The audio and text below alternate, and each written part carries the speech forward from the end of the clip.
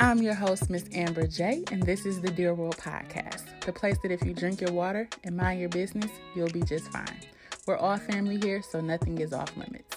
The goal of this podcast is to be relatable, transparent, and honest. Please turn on your notifications so that you will be alerted whenever a new episode has been posted. Don't forget to rate the podcast in your app store and share it with your family and friends. I hope that you enjoy your listening experience, and welcome to the family. What's going on, family? Welcome to Season 4, Episode 7 of the Dear World Podcast. As usual, please excuse any noises that you hear in my background. Also, listen, if you have not seen Little Fires Everywhere on Hulu with Kerry Washington and Reese Witherspoon, let me tell you, you are missing out. This is one of those episodes where I'm going to be using profanity. So if you have sensitive ears or if you're underage and you shouldn't be listening to curse words, I need you to turn me off like right now. I don't think I've ever made an episode quite like this. And I want to start off by saying, I don't care how big you are, how small you are, how short you are, how tall you are, how attractive you are to someone else. I need everyone to be confident in the person that they are, despite how the world looks at you, despite how the world treats you or tries to treat you. I would also like to add that the road to having confidence and self-esteem is a long one. It's not a destination, it's a journey. And sometimes our confidence and our self-esteem can be very fragile. So it's important that we protect it. So I was scrolling down my Instagram timeline and I stumbled across this girl's page. She was a plus size model. And some people had really positive things to say and then other people had really negative things to say. Oh, put your clothes on. You look nasty. You're this, you're that, blah, blah, blah. And, you know, I understand when you post things on social media, it's free game. People can say what they want to say. That's their prerogative. I also keep in mind that regardless of what you're doing, how good you look, how well you're doing what you're doing, there's always going to be somebody who has something to say. However, if you don't like what somebody posts, why the fuck are you on their page? And that's the weird shit that I don't like about social media. People will not like you or not find you attractive or not like what you're posting, but they will still make their way to your page to comment. But anyway, I continued to read a couple of comments and I stumbled across this one that says she's still fuckable though. Don't get me wrong, a comment like that saying you're still fuckable would irritate me if said about anybody, but it specifically irritates me when somebody says it about someone who is plus size.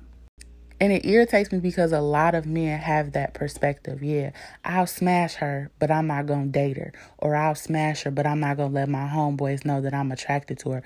Or I'll smash her, but I'm not going to do all the things with her that I would do with a woman that's smaller than her.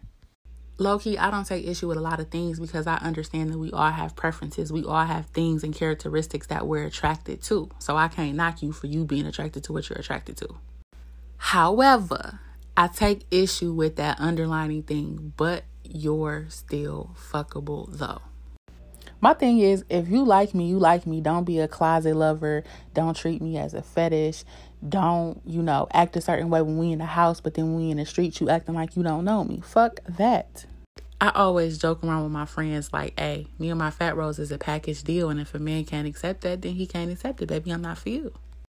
I also take issue with the statement, but you're still fuckable though, because people use it and throw it around like it's a compliment. Bitch, that's not a compliment.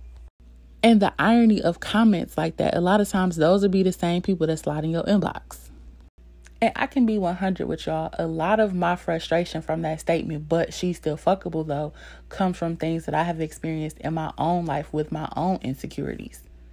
I won't necessarily say insecurities about my weight because I've always been chunky and I don't think my weight has necessarily held me back from doing anything that I've wanted to do or being in a relationship or being found attractive.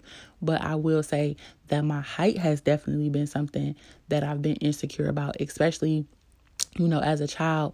I always had somebody talking about me because of my height. Oh, she look like Big Word. She look like Sasquatch.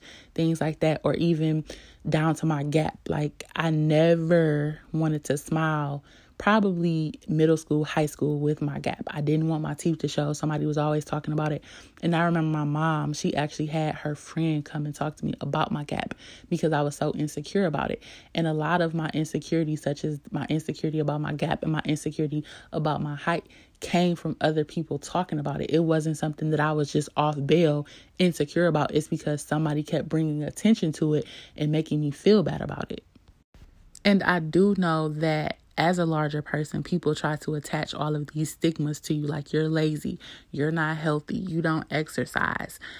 And then on top of that, y'all motherfuckers want to attach, oh, but you're still fuckable though. So for all of my thick girls, my BBWs, my fat girls, whatever y'all want to refer to yourselves as, listen and listen well.